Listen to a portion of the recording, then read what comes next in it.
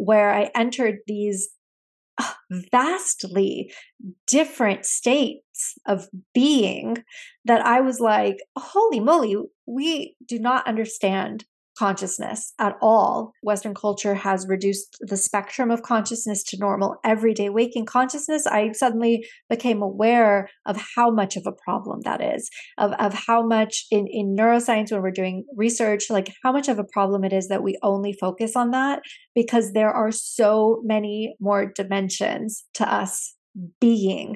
Those types of experiences are ineffable. Spiritual and mystical and psychedelic, they're ineffable, which means they're very difficult to put into words, because the way that I describe it is like you go from your 2D reality into 3D reality, and then you come back to 2D, and then you're trying to explain to people in 2D that the circle is not just a circle, it's a sphere.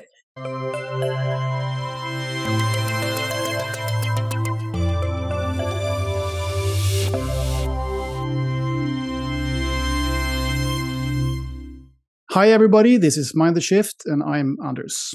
Today we will once again dive into one of the biggest topics of this podcast and possibly one of the crucial topics for humanity as we evolve, bridging science and spirituality. So I am thrilled to introduce you to Mona Sobhani. Welcome to the show, Mona. Hi, thanks so much for having me. Now you're a cognitive neuroscientist, a researcher, and an author. And I would just read, I'll just read some of what you write about yourself on your website.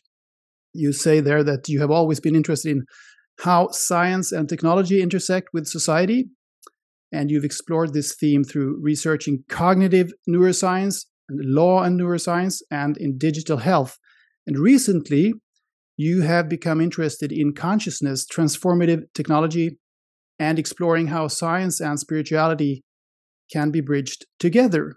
And because of that latter interest, you wrote a book that was released a couple of years ago. Was it in 2021?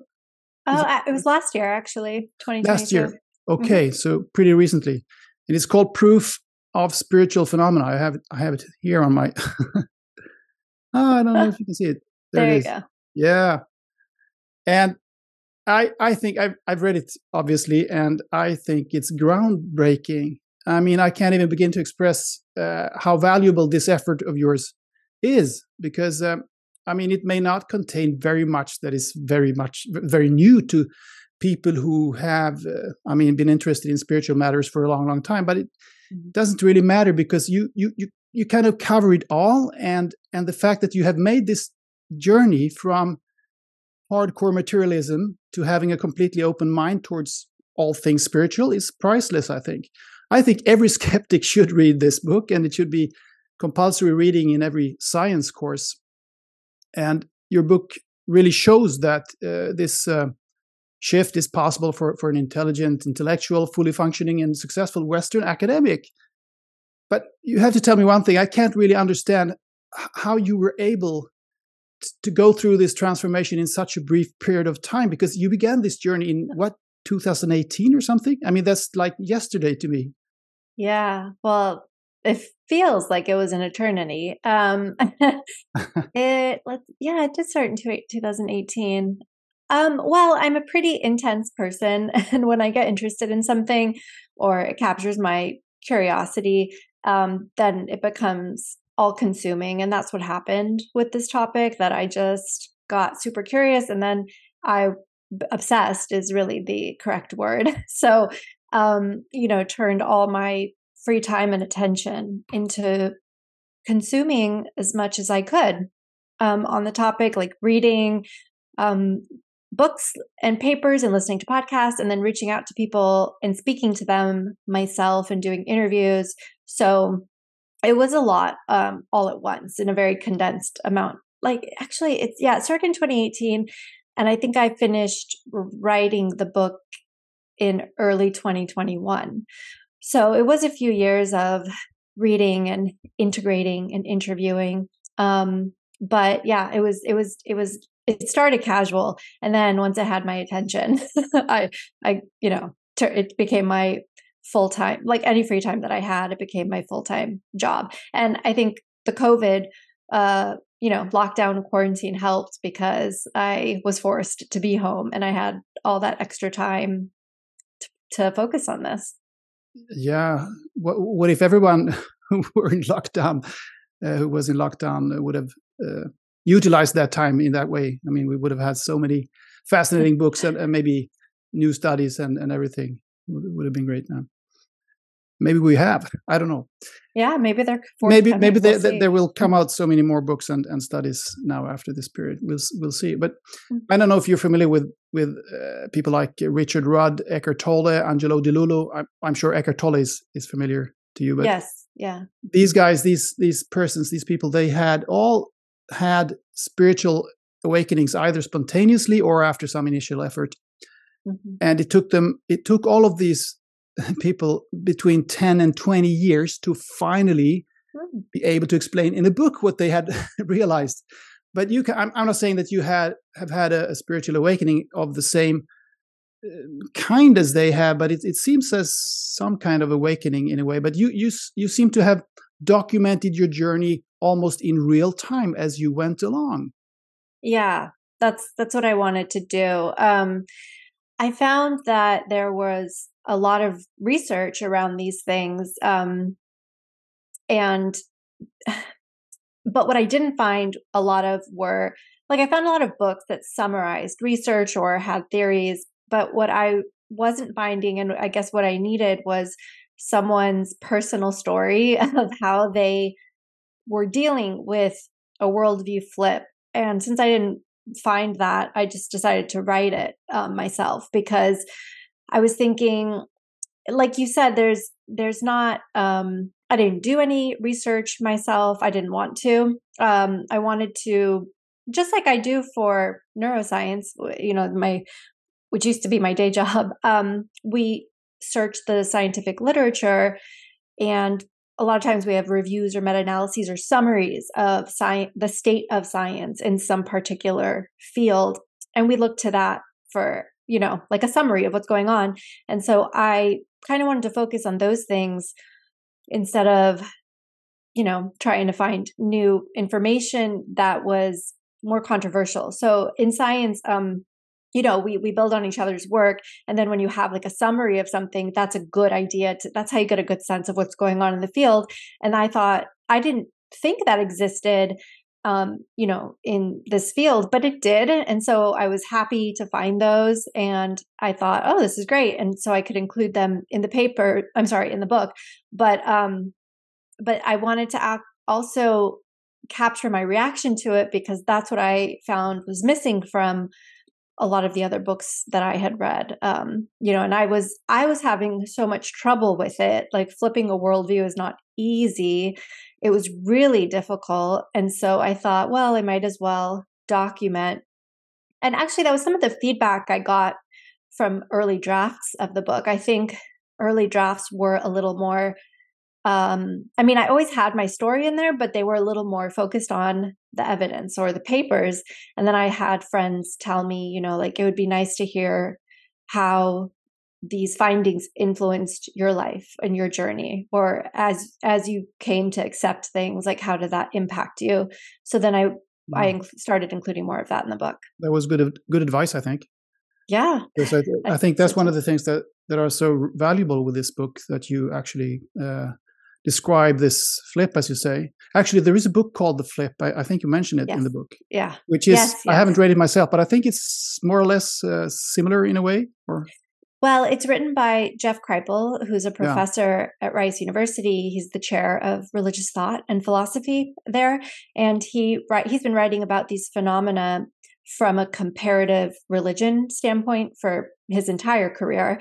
And he wrote this book called The Flip in 2019 about scientists who have flipped. And he talks about how it takes a personal encounter with the impossible, he calls it, for a scientist to flip. And then the book contains a few stories of I don't know if quote unquote famous, so but it's not a popular story stories about his own flip, so to speak. But no, it's not his personal. It's so it should be compilation. called the Flips, really. Yes, yeah. Okay. Fascinating. Well, you mentioned so many books in your book. It's as I say, it's very difficult to find anything that you haven't covered in this area. I will try to I will try to ask you about a few things that I didn't find there. But anyway, you talk about old. I think already on page 1 you talk about old me and new me, which is nice. I think because that speaks volumes about what you've gone through here. So how different are you now after just, 3-4 years of researching into this, diving into the spiritual realm? Do other people notice change in you?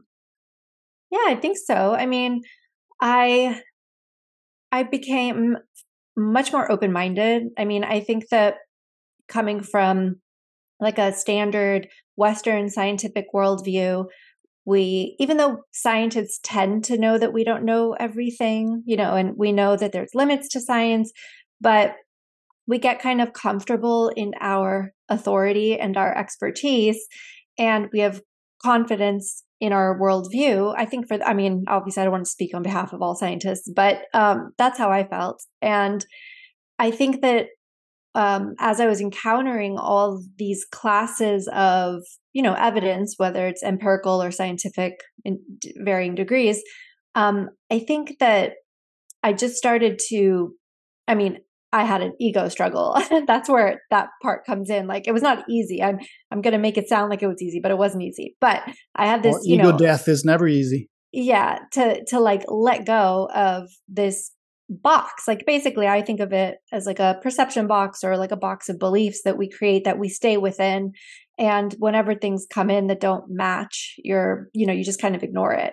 And that's the way the human mind is built. Sometimes if someone says something that you're not familiar with, it kind of just bounces off. It takes because it takes a lot of energy, like brain energy, to pay attention, to recognize that you don't understand that. And then it takes curiosity to go explore. But that takes a lot of energy, and people don't usually have time for that. So I had gotten comfortable, in my box. But I think after continuously, and that was the other thing, was like I would keep encountering new levels. There'd be new levels of things that were impossible or that I couldn't believe. Like, my mind was being blown constantly with each new interview, to the point where I just was like, oh, I can't keep expanding that. Well, I can keep expanding the box, but I was kind of like, I just want to let go of the box totally and just say, we don't know. And kind of make those boundaries more loose and more open, so that when people say things to me, like I say, old me would have been very judgmental. So if someone was talking about some spiritual experience they had or something, I would immediately be like, oh, that was probably just hallucination or something. You were hungry. Yeah, you didn't drink enough water. Your electricity flickered, whatever, some standard explanation. But then new me would just, I just try to listen with curiosity about what is it in this person's experience that makes them, that had such a profound effect on them, that convinced them that this thing that happened to them was real. Like, what is the meaning it has for them? And just kind of being curious about it. So I think I try to be anyway. It's an exercise and a practice to be open-minded and just listen with a little more compassion, because I think that we tend to immediately just judge and shut down. Definitely that's what I used to do. And I started realizing that, in fact, that doesn't really serve me, and it doesn't really serve the person who's telling me the story. And, it's just not the best use of our interaction with each other. So, and by shutting down, it just served that purpose of, I want to stay in my box, and I don't want your information to widen my box. So, I ignore it. But yeah, so new me was more like, oh, let me just listen. Yeah, I think that's so good that you've ended up there in that place. I mean, it's kind of sad, really, that so many of us. I mean, your old you was very, representative of all the whole scientific community, or the community in general. I would say the society in general, that people are kind of used to thinking of the scientific, the Western scientific model as the truth. And if somebody's telling you something that's way out of that box, as you say, then you kind of, many people kind of see it as a good thing to either ignore it or to reject it. But it's really very arrogant, isn't it? I mean, phenomenologically, everybody has their own experience of things, and you should really respect every person's experience of anything, really. Yeah, and that's true. I mean, one of the core, problems in neuroscience is consciousness, which we define as, like our experiences of being ourselves. Like I have no idea what it's like to be you, and you don't know what it's like to be me, right? And each person, their experience of themselves and their experience of life and reality is unique to each person. And even in neuroscience or psychology, we have no way of measuring that. So, you really do have to take people at their word. And somebody did a really good, this philosopher I follow did this really nice presentation recently about this, about how Western culture has narrowed the spectrum of consciousness that's, acceptable. And so in the past, like indigenous cultures and all kinds of cultures all around the world throughout the history of humanity have used trance states, like drumming or chanting or singing or humming or meditating to, these are like altered states of consciousness to have other types of experiences, right? Other types of human experiences. But Western culture has like narrowed that spectrum to like just ordinary daytime or whatever, like a waking consciousness is the only acceptable one that we use for acquiring knowledge or verifying things. But it hasn't been like that for the majority of human history.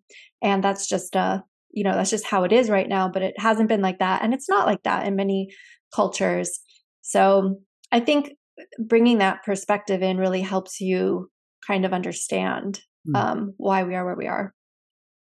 Is there still anything in this spiritual realm, or whatever you want to call it, the non-physical realm, that you still balk a little bit when you hear about, that you still feel that, oh no, I'm not going to go there, that's too woo-woo?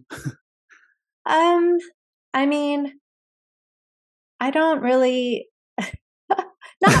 Not really. I Tough mean, question. I'll listen to anything. I'm not an expert on everything. I don't read about, for example, I mean, I don't even know, like maybe, I'm not super interested in UFOs, for example, even though I know that that's coming out, but I'm aware that it's because of the people I interviewed for my book. I'm aware that that's actually related to consciousness. In the past, I was really not interested. I was, when I was interviewing people for the book and they would bring up UFOs, I'd be like, please stop. I'm not interested. I will zone out of this conversation if you start talking about aliens. But then, these were scientists that I was speaking to, and they were saying like, well, we think there's a component of consciousness. And so, I mean, I looked into it and it was interesting, but I wouldn't say I spend a huge amount of time on it. Yeah, I mean, I listen and read everything just because I think genuinely it's hard for me to now imagine that people are making up these stories, because you just see such consilience across cultures, across time, that even, and I think we just get too caught up too in the definition of real because of our worldview, which is that reality is made of physical matter and everything's physical and only physical things are real.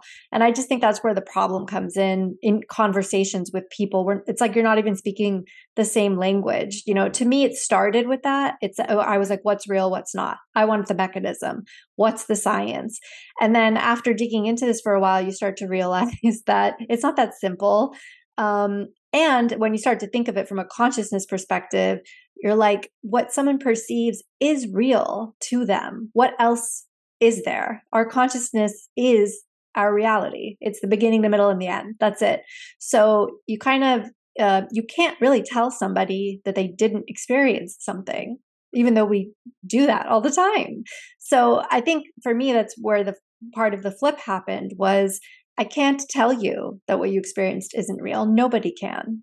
So it's That's bringing the curiosity to that, instead of saying, is what you experienced real or not?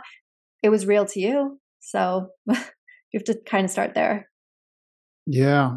I mean, so many philosophers and also scientists these days are talking about reality in this way. I mean, more and more. It's still not the mainstream, of course, as your book is pointing out very eloquently. But this is what you just described is what, as far as I understand, what could be called idealism. Would you say that you're an idealist? That which meaning that consciousness is primary and everything arises from consciousness. So matter is secondary. Matter is an expression of consciousness. Are you there or? Yeah, I mean, I try not to box myself in anymore, but I do think that I think probably consciousness is fundamental. And I think some people get nitpicky about that and they'll be like, well, how do you define consciousness? And it's like, give me a break. No one knows. Okay. So, I mean, I don't know. It's some type of energy, some type of information. Like fit, I don't know what it is, but I do think that that kind of model accounts for more classes of impossible or anomalous phenomena than does a materialist physicalist paradigm. So and that's actually what Jeff Kripal says in that book, The Flip, and in a lot of his other writings, is that you have to ignore so much evidence to make the materialist physicalist paradigm work. But if you can't account for data points in a model, then it's not a very good model.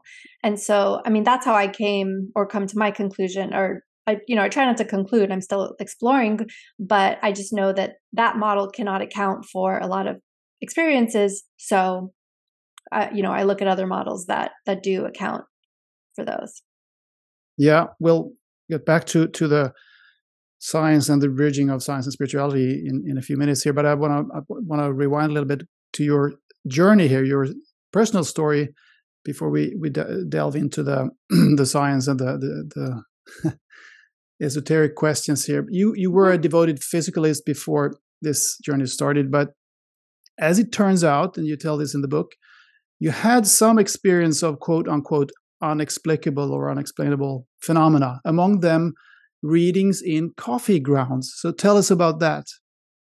Yeah, so I'm Persian by heritage. My my grandparents are from Iran, and in our culture, we can use a lot of different things for divination. But in our family, my grandmother would use coffee grounds. It's not like American coffee grounds. It's like a thicker coffee that you leave the grounds in the cup, and when it dries, it forms pictures. And if you have a reader or an intuitive, they can look at the pictures and intuit things about your past, present, and future. And my grandmother could do it, and my mom does it still. And my mom would do readings for people at our family parties and stuff. And then she would do it for me when I was in graduate school. And I didn't believe in it. I just, I ignored it. But she would read for me, and then I started taking notes. And I noticed that she was more right than she was wrong. And, so if she warned me, don't make sure you pay your bills, or it looks like you might lose money, be careful not to, like, I would take it seriously because she would usually right. And so I couldn't explain it with science. I definitely couldn't explain it with reductionist material science, because it's like coffee grounds in a cup. Like, how could that possibly mean anything?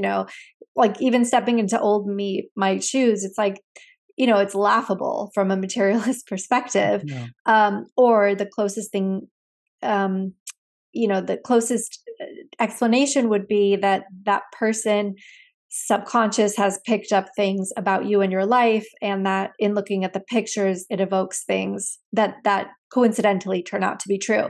But the things that my mom would say would be months in advance, and they would be things that I wouldn't know were coming, that she would have no way of knowing, like things at work that were outside of both of our, you know what I mean? It was things that there's no way that she could know, that, or that I could know. So, and it took many years to take it seriously. But after a while, I was like, you know what? I don't know how it works, but it works. And I just lived in cognitive dissonance with that. Like many people do, I think. Yeah, it's true. Everyone has their superstitions. I was just at a conference, a psychedelics conference last week, the MAPS one in Denver. And I was speaking to a physician, and we were talking about this, and he said, he's like, I always say I'm an atheist and I'm a materialist. He's like, but I partake in my cultural, rituals and our traditions. And he's like, and I am kind of superstitious, he's like, I'll knock on wood or whatever. And he's like, so if I really want to be honest, he's like, I'm not.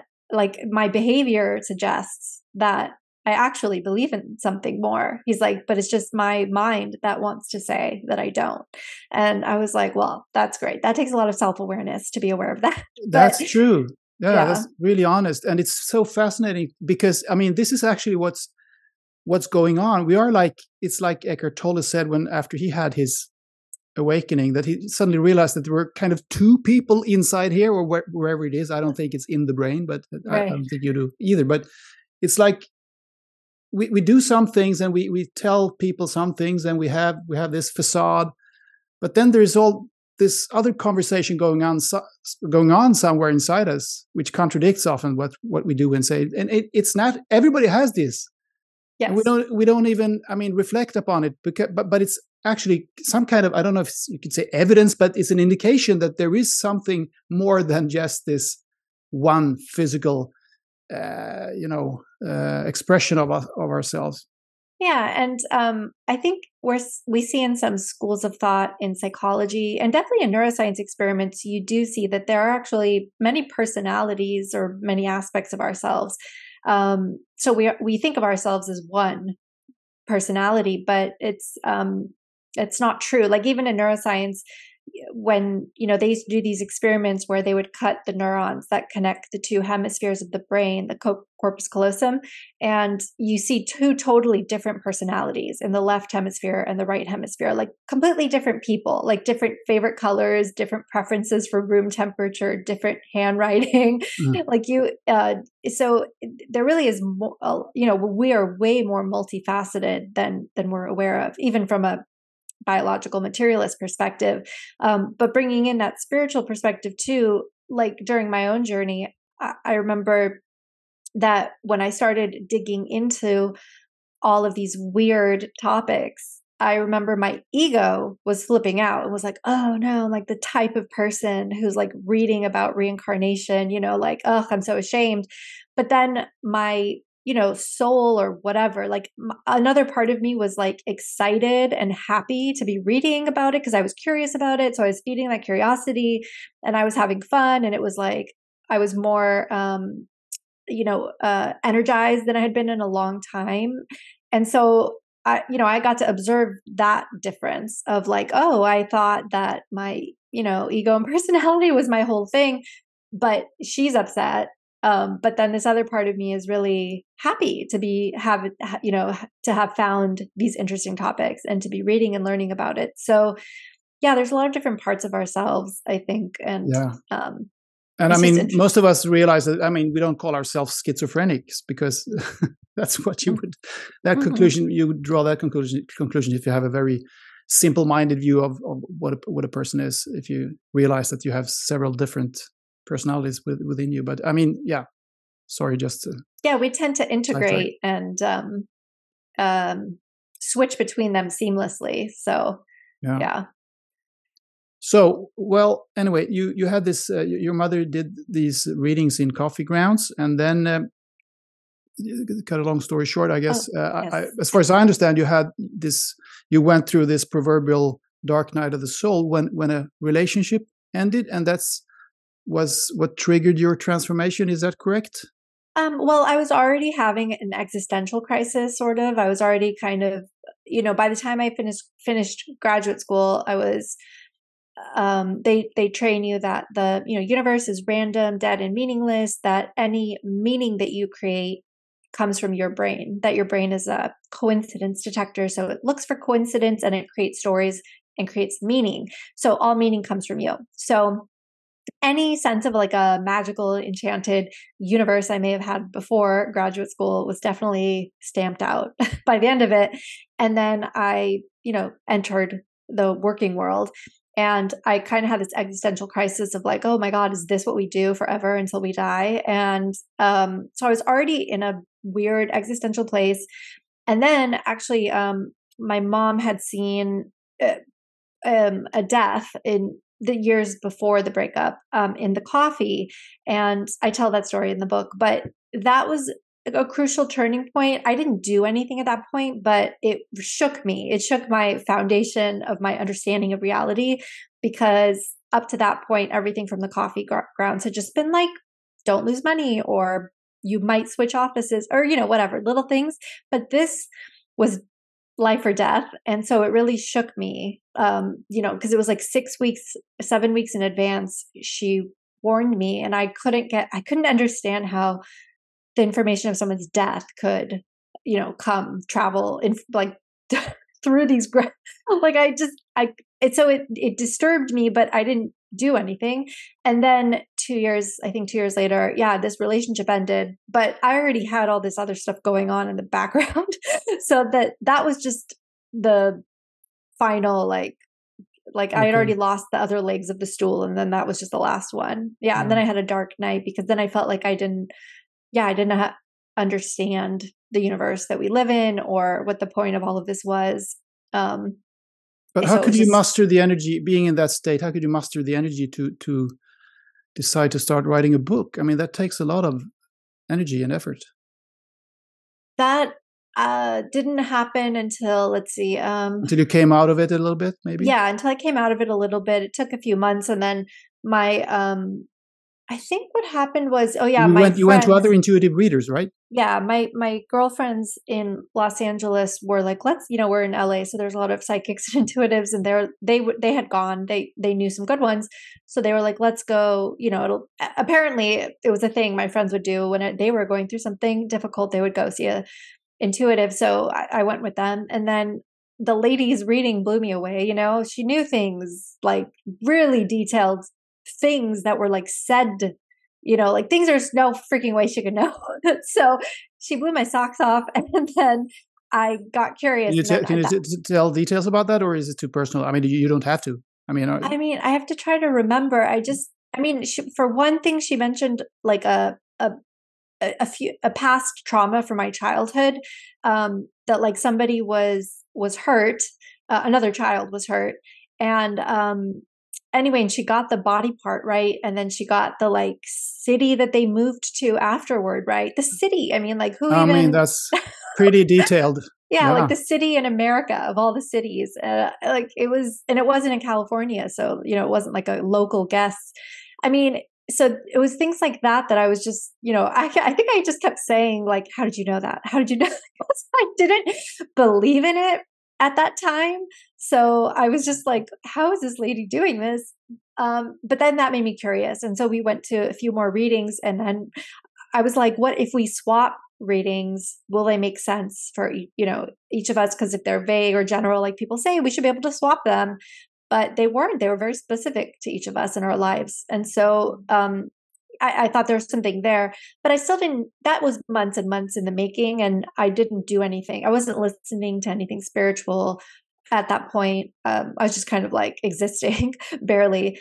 And then I think it was this podcast episode that I serendipitously heard. Like I was reading Chelsea Handler, she's a comedian in the US. I was reading her book, and she had a podcast episode where she had a psychic medium on, Laura Lynn Jackson, and Chelsea Handler at the time was a skeptic. So I was like, why does she have a psychic medium on?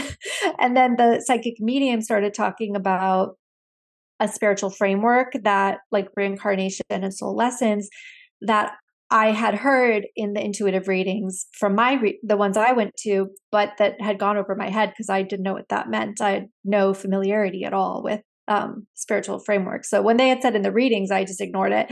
But I had written it down. And then when I heard her interview, I was like, oh, is this a thing people believe in? And then she mentioned that she had her brain measured. Like she had been in neuroscience studies to measure her reading states. So of course that got my attention because I was like, what? Who did this research? Where's the published paper? So that sparked my actual scientific interest. And then they also mentioned a book called Many Lives, Many Masters by Brian Weiss Oh on yeah. the Mm. podcast episode. And so I ordered that because they said it was a psychiatrist case study. I didn't know it was about past life regression. So when it arrived and I started reading it, I was pretty surprised. But that whole podcast episode and that book were kind of the tipping point of, I was like, I think that scientists and doctors are interested in this. And, that was kind of my permission slip to get curious about it. It's so fascinating and wonderful. I think I might be wrong, but I think I have that book by Brian Weiss in my shelf, one of my shelves here. It's a short, easy read. Yeah, I think if I have read it, I think I've read it. Must have been 25 years ago or something. I mean, I've been into this. I've been not very much into it, but I've been interested in this since I was a kid, really. And so it's so fascinating that all these terms and this terminology, this spiritual terminology that you talk about in the book, that it was all new to you just 3-4 years ago. And now you've written a book about it. And I mean, I've heard about these things since, 40 years back? And I haven't written a book about it as yet. I might do, because I get inspired by what you've done here. But anyway. You should. Yeah, maybe at one point. I'll think about it. So let's dive a little bit into the esoteric stuff and the combo spirituality and science, which is, there is no real border, is there? If you look at it deeply, which you have done. I sometimes think of these phenomena, like if you use Occam's razor, this scientific philosophical tool that basically means that the simplest explanation is often the correct one. You don't have to have any cumbersome and meticulous theories around it, but the simplest and most intuitive explanation is often the correct one. And many times a non-physical explanation or an intuitive explanation is the simplest and the most straightforward one to explain some kind of spiritual phenomenon. But it's like in the conventional scientific community or realm, it's like the burden of evidence is somehow sneakily turned around. It's like they say, you must prove this with our scientific tools. Would you agree that this is how it works? Yeah, I think that scientists, they want to you want to have equal footing, I guess, to compare evidence. So they're looking for, it's sort of like, the worldview dictates what you consider acceptable evidence. So since they're coming from a materialist, physicalist worldview, physical evidence that we can measure on something or somehow is usually the metric, that's considered good evidence. That's just the way it is. And even not even looking at spiritual stuff, even in neuroscience and psychology, a person's, we call it subjective report of something, is not as trustworthy as like brain data that we're recording with an MRI machine. But the kind of like catch-22 around that is that, again, subjective experience is all we have. And the only way we can't measure someone else's subjective experience. So their self-report is all we ever have. And like brain data is meaningless without understanding what the person is experiencing. Yeah. So Sorry. That's why they want that. But yeah. Yeah, but it's like, well, it comes down to the issue of consciousness, I guess, especially in your field, neuroscience, because consciousness is what people are researching or studying in that field without actually maybe thinking about it all the time. That's what they're doing. But it's a good example. You're talking about the catch-22 here, which I think is exactly right, because and I talked about the reversal of the burden of evidence here, and it's really almost a comically salient example when you talk about the hard problem of consciousness, because the simplest explanation using Occam's razor is that consciousness isn't physical, because everybody can. If you go into yourself, if you don't even have to meditate, but if you do that, you can sense that there is something. You don't even know, you can't even pinpoint exactly where you are, and there isn't even any you. It's just an existence. It's just an awareness, and it's there. And it's like but these scientists, they're kind of cutting up brains and measuring neurons firing and trying to pinpoint exactly where is this happening, where is it produced. But it's like, I don't know, it's they will never find it, because it's I mean, the burden of evidence is turned the wrong way.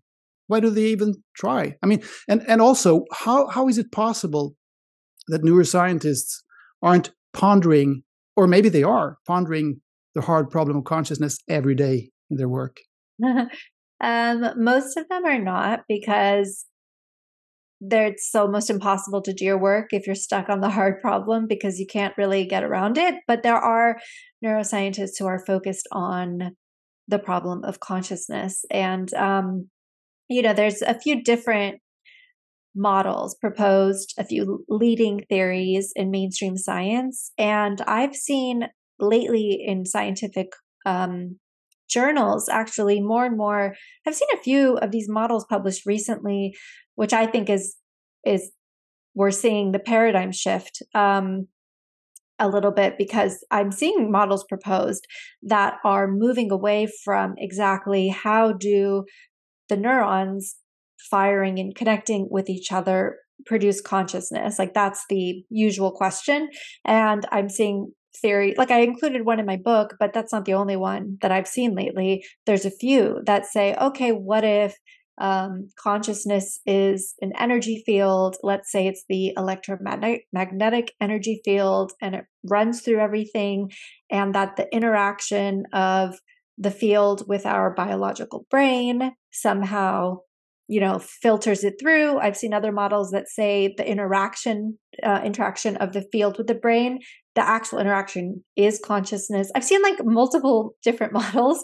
So, I mean, the truth is no one knows, but I do think you're seeing now an expansion of the models moving past just the brain. I mean, are those mainstream theories? I think not yet, but it doesn't matter. We're getting there. It sounds promising. Yeah, they're still being published. And I mean, this year I'm helping organize a panel at the Society for Neuroscience, which is our big annual conference every year. So, for alternative models of consciousness. So we'll see.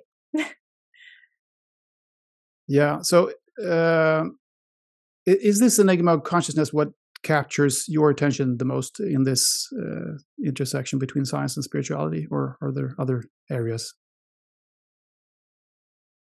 It's a good question. I mean, I think that when I started being interested in this stuff, I do think, actually, no, I was actually very resistant. I don't like I used to not like the topic of consciousness. Before any of this stuff happened to me as a neuroscientist, if you mentioned consciousness to me, it was on the same level as UFOs, where I was like, that is too philosophical. Get it away from me. I don't care. It's too hard. We don't have an answer. It's too philosophical. It's just a philosophical problem that we cannot get around. And so I just wasn't interested in it. And it was only through this whole experience that I started to be interested in consciousness, and honestly, through my own experiences, like through meditation or breath work or psychedelics, where I entered these vastly different states of being that I was like, holy moly, we do not understand consciousness at all. Like the how I mentioned earlier, how Western culture has reduced the spectrum of consciousness to normal everyday waking consciousness. I suddenly became aware of how much of a problem that is, of how much in neuroscience, when we're doing research, like how much of a problem it is that we only focus on that, because there are so many more dimensions to us being. And it's hard to put into words, because those types of experiences are ineffable, spiritual and mystical and psychedelic. They're ineffable, which means they're very difficult to put into words, because there's just no words to explain it. I mean, the way that I describe it is like you go from your 2D reality into 3D reality, and then you come back to 2D. And then you're trying to explain to people in 2D that the circle is not just a circle, it's a sphere. and Yeah. but they can't picture it if they haven't experienced it.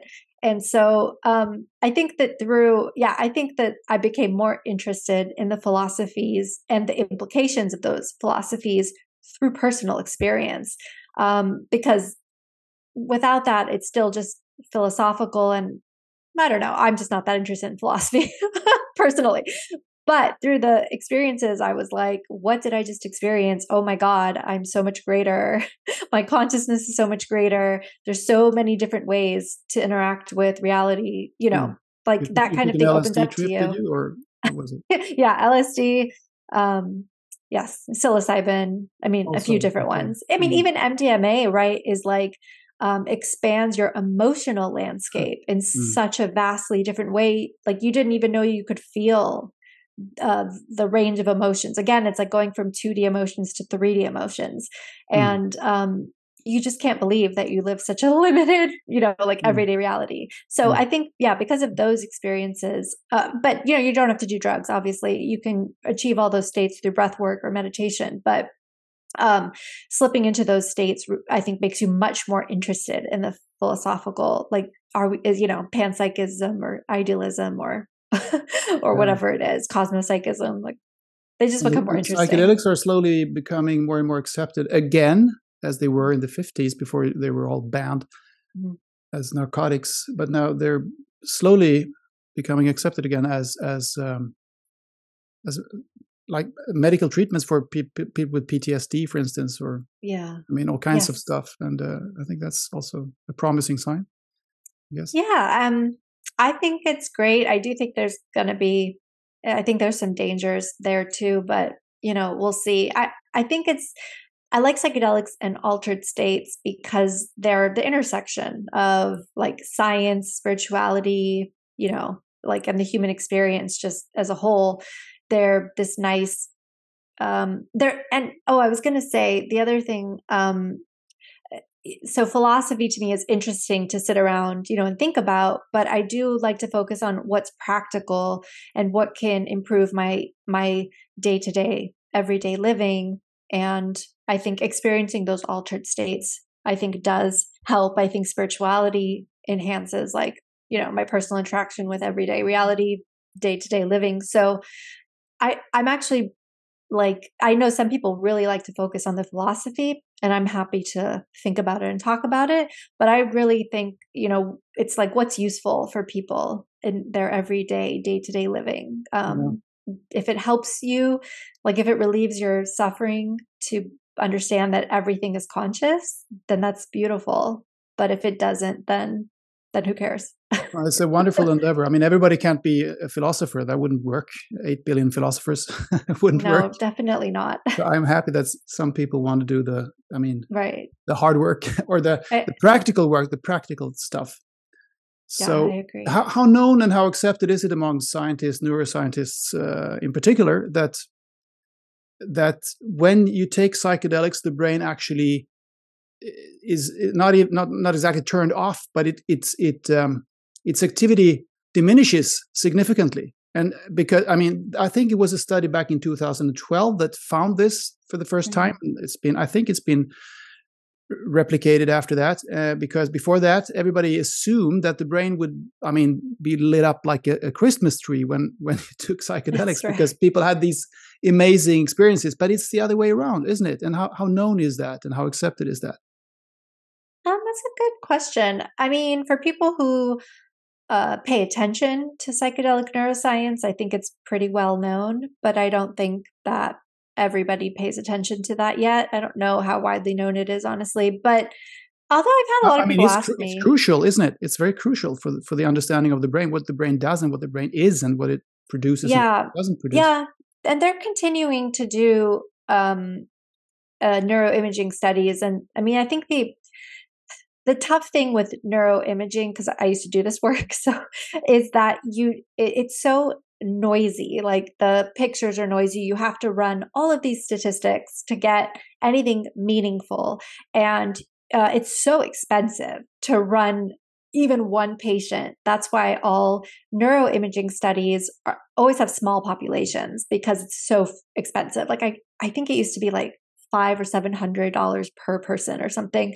Like it's so expensive. So the problem with the studies is that we need a lot more. We need so many more studies, so many more people's brains scanned to say anything truly meaningful. But you are right that the evidence that's coming out so far, it shows a few interesting things. One is everyone, because when you're on a psychedelic, it's like the world is sparkling and like everything is alive, that there's so much stimulation that your brain must be firing on all levels. But they found in some of the earlier studies that there was actually reduced activity in certain areas. And I think overall in general, there was reduced activity. I don't know for certain that that's held up across all studies and all substances. That's another thing, is all the substances are different. But I do know that they have found, and again, so much work is needed, but they found that the default mode network, which is the network in the brain that is focused on yourself, it's called default because when you go into default mode, when you're not thinking or not talking to someone, what do? You think about yesterday, what you're going to do in the future. You're basically thinking about yourself usually. So default mode. But they found in experienced meditators, that they can dampen activity in that. And they found that in certain psychedelics too, that activity in that network is dampened, which basically means it takes the focus off of you and expands it outward, or it diminishes the boundary between you and other, which is exactly the experience you have on psychedelics, which is that it's not so clear where I end and you begin, or where I end and the table begins. Like all these boundaries become blurred. And another thing they found is that your brain, gets used to firing in certain patterns, right? And it's like lazy. It takes energy to change those patterns. But what psychedelics do is it breaks open those patterns and allows new connections to be made. So that's why you see people able to change their behavior more easily. That's why psychedelics paired with psychotherapy helps people change and cure, PTSD or cure traumas, because they're able to actually change those circuits much more easily than a psychotherapy alone, or even psychedelics alone. Like together, it works best. So those are a few of the findings that are pretty promising. But yes, I think they need to do a little more work on that. But it was shocking, and it does tie back to some of the theories about broader consciousness. Like Aldous Huxley in his book Doors of Perception proposed that there's a mind at large, like a field of consciousness, and that if our brains filter the field, and like on psychedelics, you open the filter and you can see more. And that's what people got excited about from those initial neuroimaging findings. But yeah, we'll see. I mean, there's a lot I just came from the MAPS conference, and there is so much research being done. It's really exciting. Yeah. Huge props to them, because they're moving at an astronomical pace. Those scientists are doing great. Kudos to them. Yeah. So how did we end up here? How do you see the split between science and spirituality, or science and religion, perhaps back in the, I guess it was in the 17th century, more or less? Did we throw out the baby with the bathwater?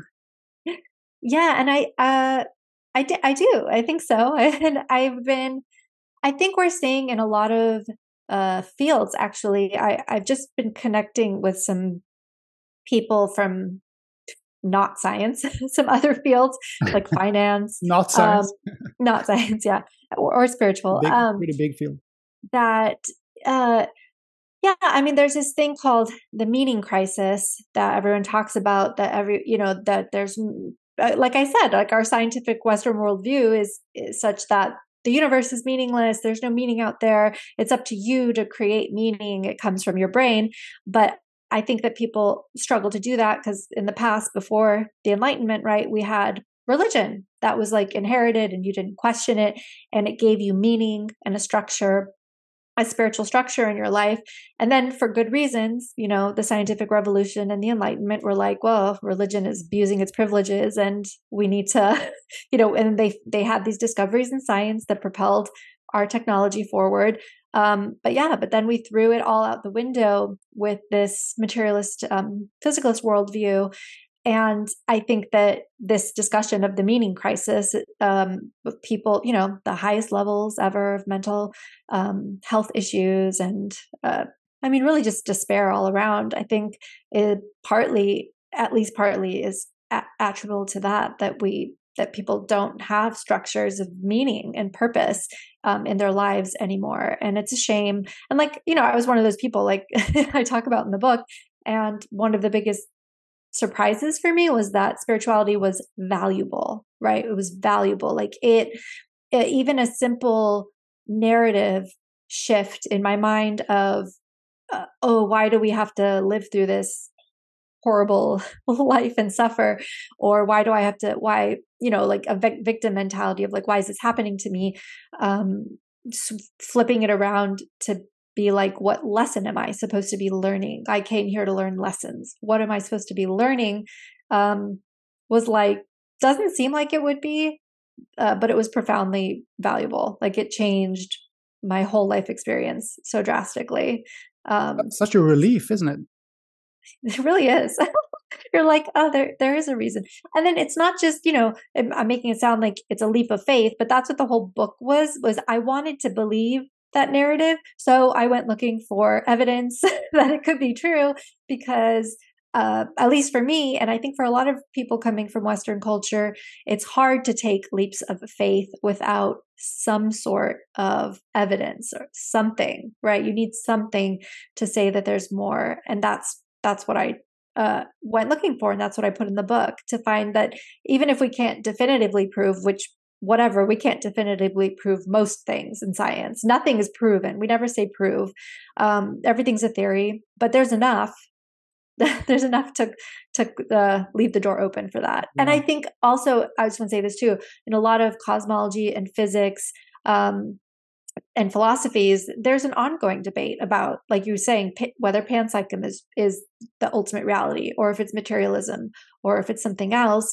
And I think that there's a lot of, evolutionary biology, there's a lot of fields converging on, we probably live in a participatory universe, so whether you consider that Wheeler said, I think, spiritual or not. I mean, even more recent, a lot of, there's a ton of philosophers who are kind of converging on, call it spiritual or whatever. Like there's a lot of aspects to it, but in the least, we probably live in a participatory universe. And it does seem like there's some sort of meaning built in, and it's defined in different ways in different cosmologies. But it does seem that multiple, I think, lines of science and philosophy and fields are converging on that, which I think is hopeful, because I do think not one worldview will work for everyone, right? No, that's true. Very true. Very wise. And many scientists, many traditional scientists, Western scientists, should take heed also. Now, quantum physics is a big thing, and was actually began over 100 years ago, but it's just like the last few years. Quantum physics and quantum mechanics and the quantum field theory have become topical in this context here. Are we perhaps beginning to, by way of these findings, corroborate ancient wisdom that has been there for thousands of years? I've heard references to physicists who now say that space-time is doomed, for instance. I listened to a conversation between Donald Hoffman and Robert Edward Grant yesterday, and it was just fascinating. Donald Hoffman, I think you mentioned him in the book. And, yes. He's also a neuroscientist, and he's way into these this thinking of, some kind of a background field or something, and this is just an illusion. Everything is just what we see is a desktop version of what is actually real. Anyway, right. you can answer that if you want. Yes, Donald Hoffman, the neuroscientist from UC Irvine, he's great. Your question was quantum. Okay. Quantum physics. Is that going to help us to come back to ancient wisdom and make us realize that the ancient wisdom was actually correct? Yeah. I said quantum physics is hard, so I'm not a quantum physicist, but I did include it for like a little bit in my book, just a section, and the reason is because, and I can see it from both sides. Some people criticize, they're like, oh, you can't extrapolate quantum effects to larger effects. I mean, that's the whole thing, is we haven't been able to reconcile Newtonian physics with quantum physics. But there's actually, and I included some of it in the book, but there's a lot more research now showing quantum effects under warm biological circumstances that we didn't think were possible. So again, it's like we don't know everything about quantum physics. We're still learning. And I do like to, sometimes I get frustrated with some of the spiritual people who do make the leap, although whatever, what harm is it if it helps people understand? But I do think it's tempting, when you yeah, no, and people are going to listen if you mention quantum physics. Oh my God, that's true. And I do think there is something there between the parallels, right? So it's like before we had quantum physics, you had all these spiritual texts talk about, whatever, like, oh, in psychedelics, you can feel like you've taken the consciousness of another person or an animal or the table or something. Like you become that thing. And I think when we didn't have quantum physics, but then that comes along and suddenly you have entanglement, right? The phenomenon of entanglement, which is that these two widely separated particles are connected and a change in one simultaneously, meaning it's faster than the speed of light, which shouldn't be possible, changes the other. And you have the observer effect, right? That observing something changes the outcome. So we have all of these really interesting, like just pure quantum physics, very scientific findings, where when you just look at the, basically the implications, if you dumb it down to English, simple English sentence, what does this mean? It means this. And then you take that and overlay it onto spiritual texts, and it's like, it matches. And obviously that's not a scientific way of doing things, but we don't, we're humans. And just the fact that it's almost like you've had these spiritual human truths through the history of humanity. And now you finally have a science that shows effects that are explaining these experiences that people have had. So I think maybe we don't have a map from, A to Z of how the human experience maps onto quantum physics yet. But I do think that it shouldn't be totally discounted because, there's a resonance there. But, there's a similarity. And so I think that, I don't know. I mean, there's nothing mapped for sure, but there's new findings every day. And like you said, a lot of physicists they keep saying space-time is doomed. And so, for example, I remember when I started, I had not heard that, and I did not know that when I first got into this spiritual stuff. And I remember all of the intuitives telling me there's no space-time on the other side. And I'd be like, what? What do you mean other side? There's no other side. In my head, I was like, this is reality. But they would say things like, there's no space-time on the other side. I don't know. They would say things that later, when I would be reading something purely from physics or cosmology or philosophy, and you would just find that in like a modern day philosopher would say or a physicist would say, well, we're actually, there might be another dimension to our reality where there is no space-time. Mm. And then suddenly you're like, oh. And those readers, they hadn't read those books. Right. And it's like those readers are not reading like, a physics paper. So I think it's interesting. And I do think that I mentioned it in my book. Like I just think, okay, here's another one that I think is pretty interesting. So intuitives are always talking about light energy. Okay. They say that we are light energy, and they're always talking about light energy. And sometimes when like Laura Lynn Jackson, when she talks about connections between people, she has a book called The Light Between Us. And she says that she can, psychically see that people have these cords of light that connect them to each other. And that if you're, connected at one point in time, you're connected forever in some way. And, I remember when I read that, I thought, okay, well, can we measure this light? What kind of light is it? Why can't we measure it? Whatever. But since then, a lot of scientists have reached out to me since the book came out. And one of them was a materials scientist for the government for a long time. And he sent me all these articles on biophotons. And there's been a lot of new research showing that neurons, in addition to communicating within themselves and between neurons, they use electricity and they use chemical. So we say it's electrochemical signal. They also found that they use biophotons. They use light to communicate. This is a brand new finding. So Neuroscientists. we are shining, as they say. Exactly. And I think when you, that's brand new. That's just coming out. There's a bunch of papers, but it's not common knowledge in neuroscience yet. And I think that when you think about the words too that we use, if you just look at our language that we use, when you're happy about something, we say you're light, like the light came back to your eyes, or you're shining when you talk about this person, or whatever it is. Like, I think the language that we use says a lot about underlying things that we may not consciously be aware of. So I think that, that's why in my book, I suggested, I was like, it's so interesting what these intuitives say, the language that they use. I think that they could be hints about where to explore, what to explore. Yeah. Scientists should take that seriously and look into it. And probably some people have always been able to see those things, to see auras or see the light that then have been, entered into the language in expressions like you're shining and came back to your eyes and all that.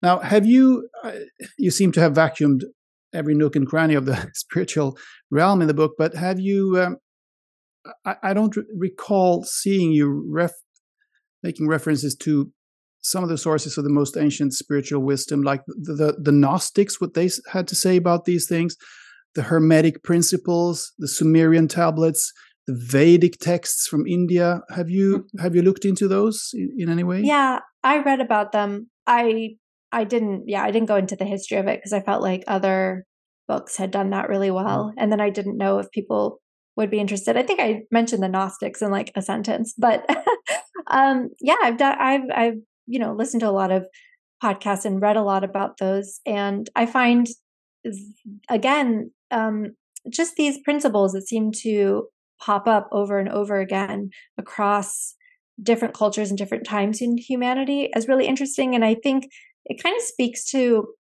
again, our arrogance in this era to think, oh, now we have it figured out. And kind of like everyone before us was dumb. Like we give them no credit whatsoever for being able to, discern for themselves whether a ritual that they are doing works or doesn't work.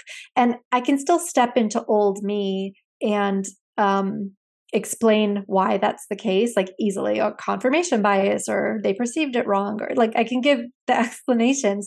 But if I step back into new me and give our ancestors a more generous runway, do we really think, and again, it's like we think people, Newton, a lot of Francis Bacon, Galileo, as I mentioned in the book, a lot of them believed in astrology. They believed in another realm. They believed in a spirit ether. So it's like, on the one hand, you give them credit for being geniuses, but except for this thing that they believed in. And it's like, if they were that smart that they could figure out all these physics, and I get it, like their technology was limited, they didn't believe in germs because they didn't have a microscope or whatever, those kinds of things. But I do think we have to give them a little more generosity. I don't think that our ancestor, I don't think that indigenous people would continue to do rituals that were fruitless, right? That didn't work for them in some way. It didn't serve some purpose. So that's what I would say about that. Mm-hmm. When I had almost finished your book, I thought that she hasn't mentioned astrology, but then in the last chapter you do exactly that. You write about astrology, and that you dabble a little bit in that now. Do you? Or I do. I'm fascinated with astrology. I've been since I was a kid, really. Yeah. So in my defense. Yeah, you don't have to defend I'm anything. just Not kidding. not here, No, at least. no, yeah, astrology was interesting. It was one of the things that I really didn't pay attention to, because like most people in Western culture, I thought of the sun sign horoscopes that you read in the magazines, and those are like sometimes accurate, sometimes never. But I think that somebody recommended to me, on the journey, they're like, oh, I have this really great astrologer, you should get a reading. So I got a reading, and I remember that I didn't. I wasn't even worried about whether it was accurate or not. It was so psychologically insightful about myself that I was mostly focused on that for a long time. I was like, oh, I learned so much about myself from this. They do a full chart reading. So they look at the whole sky at the moment that you were born, all the planets, not just the sun sign. No. And I learned so much in that reading, and I was just interested. But then I didn't do anything. And then these podcasts have changed my life, I'm telling you. I randomly heard a podcast. Actually, it was Buddha at the Gas Pump. And Oh the yeah, I know that episode, one. Rick Archer. yeah, yeah, Rick Archer. And the episode was with Richard Tarnas, who wrote Passion of the Western Mind, which is like the entire history of Western culture, how it came to be, and then Cosmos and Psyche. And Richard Tarnas is such an impressive person in and of himself, right? He was at Harvard. He did his PhD on LSD psychotherapy. He was at Esalen, Jungian depth psychology, all that. So I listened to this episode of him say, I never believed in astrology, but I decided to, we learned about it at Esalen. I tracked it for 30 years with world events and personal charts. And then he's like, I wrote this book, Cosmos and Psyche, to summarize how and why I think astrology works. So I ordered the book immediately, and it's humongous. It's like one of the biggest books I own. And I read it in a week because I was so captivated by it. And he gave the best possible model for how these things could work. Because one of my mental problems at the point in time when I heard his podcast was, how could a palm reading and coffee grounds and an intuitive reading and astrology all tell you things about your life?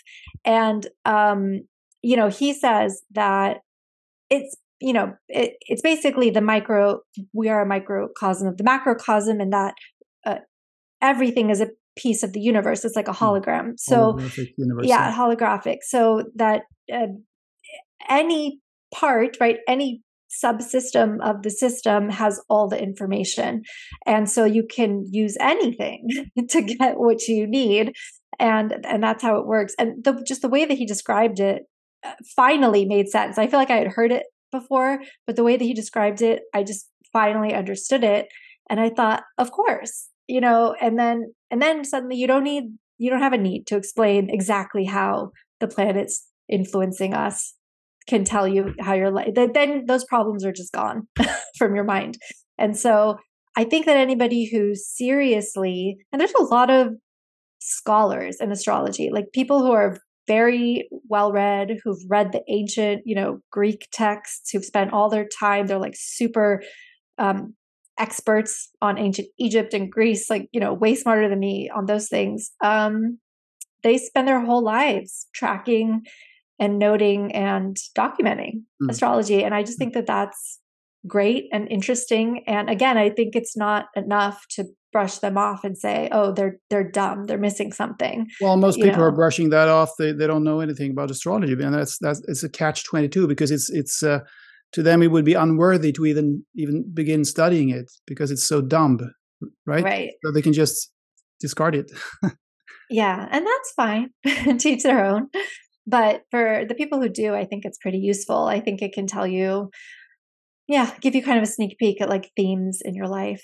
So yeah, I tend to have the view that it's not really the star constellations in this case. I mean, if we talk about the 12 zodiac signs, for instance, it's not the star constellations themselves that do anything, but it's every single point in space-time. Okay, now they say that space-time is doomed, but anyway, let's assume there is a space-time.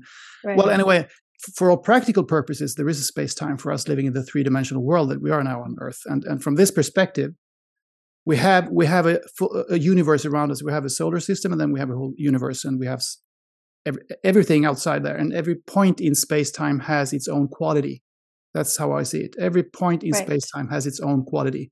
Yeah. And it comes back in like it's in spirals. So not two points in space-time are exactly the same. They're all unique, but they kind of rhyme, So when you come back to the same place, the same point in space-time next year, you're not exactly at the same point in space-time, but similar. And then you have similar aspects. You have similar traits. Right. You see what I mean? Cycles. Yeah. I think actually something you mentioned is really important too. Another aspect to all of this that helped me eventually drop the mechanical reductionist lens that I was looking through everything was the quality of things. So and I think astrology, I don't know if it was astrology, probably. Astrology talks about the quality of time. At least Richard Tarnas, I'm sorry, what's it called? The kind he does, archetypal astrology, right? So he talks about the archetypes and how they are qualities, right? And that's what astrology is. It's like the quality to a certain time. And I think that's what Tarnas does so beautifully in his book is say, okay, these were the transits in the sky, and this is the quality of the time. So when you think about the 60s, the late 60s, right? You think about the Beatles and you think about the revolutionary vibe that was going on, the like disruption, and he's like, that's a quality to the time that's hard to measure, like with science, or like you have to come up with all these metrics and whatever, but it's like a quality to the time, and each time point, like you're saying, has a quality to it. And I think that kind of actually maps on a little bit to the consciousness debate. Like in neuroscience, there's the easy problem, which is measuring neural correlates and their activity. And then the hard problem is mapping that to our experience. And our experience is a quality, right? It's like you're experiencing the quality of the moment. It's a subjective experience of like the flavor of something, the sensation, the feeling, the experience. And those are things that are hard to measure and pinpoint and reduce and turn into mechanics. And I think that that kind of mapping and understanding that there's another dimension. So some, and some, I'm sure but for listeners, some theories of consciousness actually propose, like Descartes, the dual, like there's mind and matter. And that it kind of maps onto that. And like there's a quality that is not matter, that is phenomenal, that we cannot measure, but that we experience. And I think that's where I think like the thinking and language around astrology and some of the spiritual stuff really helps you understand that. Like with the tarot too, like if you pull a card, each card has a quality and an energy and an understanding of the wholeness of it, the holistic picture of what it's trying to convey. And again, those things are really hard to break down into pieces. You use that as well? Yes. I love it. Yeah, I have a few decks here. My ex-wife gives me tarot decks sometimes, and I use them sometimes. I think it's fascinating. Especially I love that. Major arcana, of course, but you should. I'm not a very good reader, but I kind of do it sometimes. Yeah. Yeah, but I think being exposed to those, right?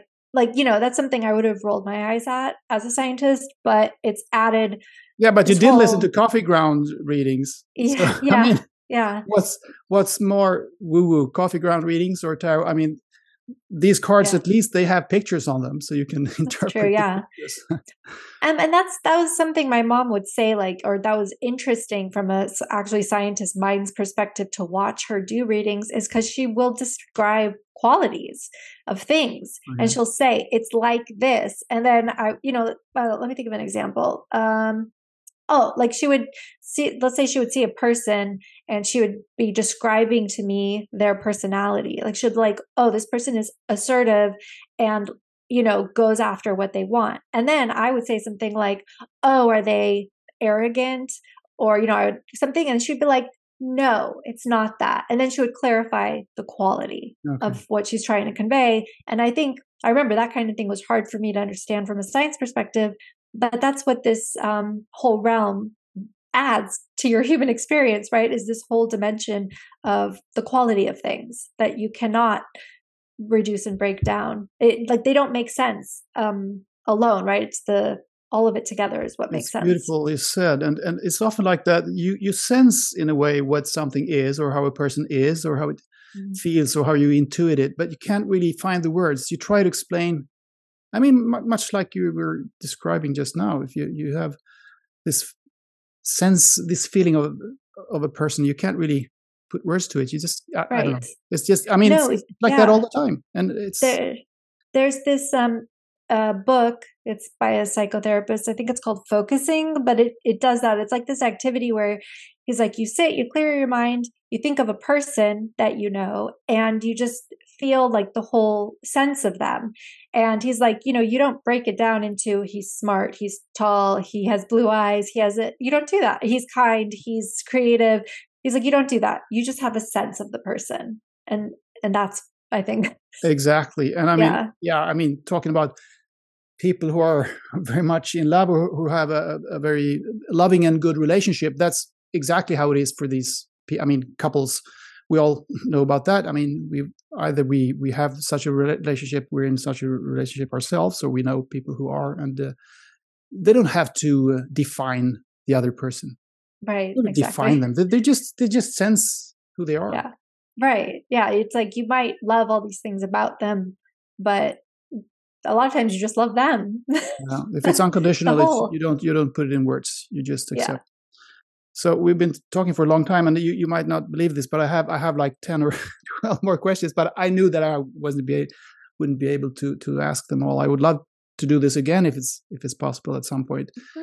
Uh, That'd be but great. just finally talking about your worldview a little bit here. After realizing that there is a whole world that conventional science says virtually nothing about, do you suspect that the scientific community is similarly biased in other areas, other quote unquote controversial areas? Might be, climate, health, human origins, what do I know? All kinds of things. Have you started suspecting that, or do you leave that aside and focus on these Um, matters? I haven't really thought about that. I mean, I think that Since you you discovered that this is an area that's actually being shunned by conventional science, maybe yeah. there are other areas that are also shunned. I don't know. Oh, yeah. I mean, I think you hear that with people like Graham Hancock talks about Oh yeah, archaeology in yeah. that way. Like, I would never have been aware of that if he didn't talk about that. But and I don't know anything about archaeology or the field of archaeology. I don't know, but it's not hard for me to understand and believe what he's What's going saying on? Yeah. because it is true. I mean, a lot of times it's not nefarious. I do think people think it's like nefarious or planned, and it's really Mm. not. It's really just like that's how you're trained, that's what you believe. You're too Habit. busy to look outside of what you're doing, and you don't have time for it. You're like you have no energy or time to deal with it. So I mean, I don't think it's nefarious, but yeah, of course. I think science is funded in the United States is funded by the NIH, the National Institute of Health, and the National Science Foundation, and those are funded by the U.S. government. Which like each year they decide where the budget goes. So where they decide the budget goes is what gets studied. Mm. So Vested of course it's interests. biased. Yeah. I mean, yeah, and like the other money that comes is from rich foundations, so it's whatever you know, Zuckerberg or Sam, whoever's rich, Bill Gates, those foundations also fund science, but it's whatever they're interested in. Mm. So of course Follow it's the money. biased. Yeah. Okay. Well, great. That's maybe another conversation, but it's kind of interesting to hear your thoughts on that. I Yeah. was I thinking don't think it's maybe other doors nefarious, had but opened up in your mind that maybe it's not as I've been told in this area and that area. Anyway, I do think one thing I would say, I do think unfortunately, just because of the way science works, it does have a self-perpetuating problem. I talk about this in the book. I don't think innovation is rewarded, even though they always claim that innovation is. It's not. When you write a grant, you have to be so careful to toe the line between previous research and a new thing that you're proposing. So true innovation is not rewarded in mm-hmm. science. It's incremental. And so in that way, it's hard for people. You have to work within the system you're given, right? Like scientists don't even make that much money to begin with. So like you're trying to work within this system that you're in, and it's not easy because they have to do really silly proposals that like move just a little bit further, but don't shock the reviewers who are going to be like, where are you making this claim? Please cite all the research that made you think that this was an acceptable thing to propose, so there's a lot of bureaucracy, of So course, maybe like then, everything else. in order to get somewhere, it's necessary to have these mavericks that we have out there who come We up with. need big money to fund people who want to be innovative, and it's not going to happen from the government foundations. It's just not going to happen. They're too slow, and there's not enough money to be reckless with it. So there's a call like for patrons to come forward to fund people who want to do really innovative research. I mean, that's what's needed to have breakthroughs. You were talking about your view on the media, the role of the media in this context. Yeah, I think I mean, I think in general, scientists are not trained to speak. I mean, I know this. We are not trained to speak to the media. It's really funny. I have a friend who works in Hollywood, and I told him this once, and he never stopped laughing about it. But I said, in graduate school, they give us like a one sheet that says how to talk to journalists. And it's like has bullet points, and that's all the media training you ever get. And then scientists like are, to get respect, we talk in jargon and long, complicated sentences. So when we speak to journalists, it's like freaking disaster. They always end up having like one usable quote from you because the rest was jargon. And I remember thinking about this in regards to this spiritual stuff. It's just so interesting because there's definitely a bias in the media because it's a bias in Western mainstream culture against things that are just not accepted by the worldview, materialism. And I think I've been, ever since this quote unquote awakening or whatever, my flip, I read articles really carefully. I read the words they use really carefully because I'm like, isn't journalism supposed to be objective? But it's not. Like a It's lot of not. New York Times articles I read, which I love the New York Times, but they use all kinds of biased words when they're talking about like Reiki or I don't know, energy healing or gurus or shamans or whatever. They always they'll alleged or whatever. They use kind of words that make it like it's a slight nudge, but it's a nudge. It's a bias. And I remember thinking it would just be so nice, or we need more people who are trained in fields like science and other fields to write, to do writing, because we understand that, like, I think also a lot of things that are lost in journalistic pieces that I read are the nuance, which is important. They want everything simplified. And there are ways to explain the nuance in simple ways, but they usually just cut the nuance out. And I think that that's a problem. I think that I understand that we think the public is stupid, but like we can't continue in this way. Like people have to understand that biology and life and reality is nuanced. And I don't think we should, I think there's ways to communicate. I think so much work needs to be put into communication on both sides. It's a real shame. But yeah, there needs to be more actually unbiased publications. I agree, and there's no reason to believe that this is the only area where the media is biased. No, no. There's a lot of bias. Yeah, I'm really keenly aware of it now when I read things, and it's a shame. This is why I said what I said about either we need experts to be able to write, journalistically, or at least have the journalists work more closely with the experts, is because, so let's say you have an article on, I don't know, like let's say energy healing. What I have found in the last year as I read these articles, you'll basically the journalist will ask experts who have not necessarily check the literature, right? So they might ask like a physician, an MD, to be like, is there any evidence for Reiki healing? Or I'm just using that as an example, but a subtle energy. And the doctor, who again, physicians and scientists love being experts. We do not like telling people we don't know things, even when we don't.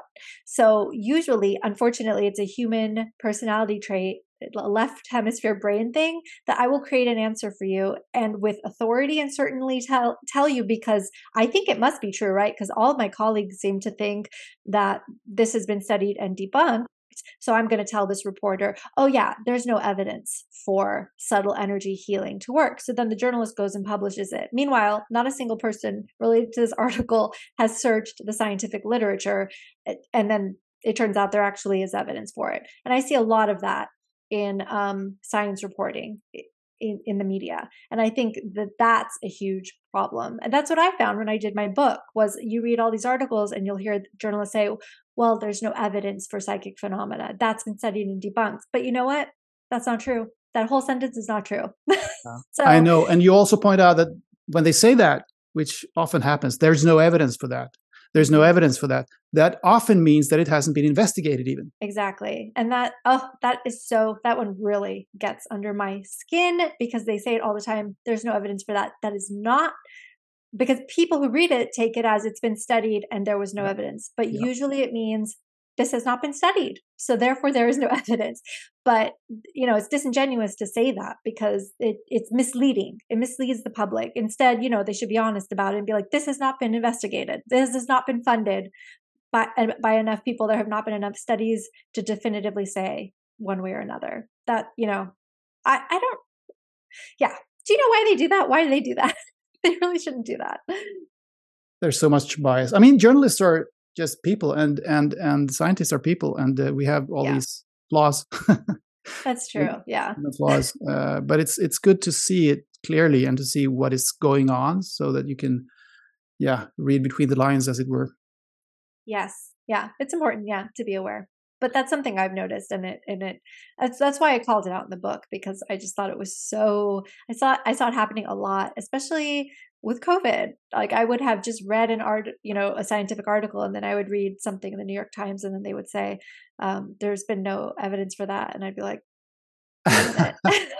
Suspicious. It's like, yeah, and again, it's not usually. I'm assuming not nefarious. It's just that nobody bothered to search, Google Scholar, and they're not trained to read the articles. Right. So that's why it's important for the experts to work closely with journalists. Yeah. Mona, it's been fantastic to have this conversation with you. Are you working on the second book, or what are your plans right now? Yeah, I'm sort of collecting notes, ideas. But yeah, I write a newsletter on psychedelics and altered states and the transpersonal and everything weird. You can find that on Substack. It's called The Brave New World of Psychedelic Science. It's all also on my website, which is just my name. It's monasobhaniphd.com. Yes. And a collaborator and I are creating a few, we have to plan them, but we're doing a few science and spirituality retreats. So we'll be announcing those soon. So is that website where people should go if they want to know more about you and your work? The website you mentioned there? Yes, yeah. Everything's there. Okay, I'll put a link in the description, of course. monasobhani.com or .org? .com. .com, okay. So good luck with your continued quest to bridge science and spirituality now, and thank you for being a guest on the show.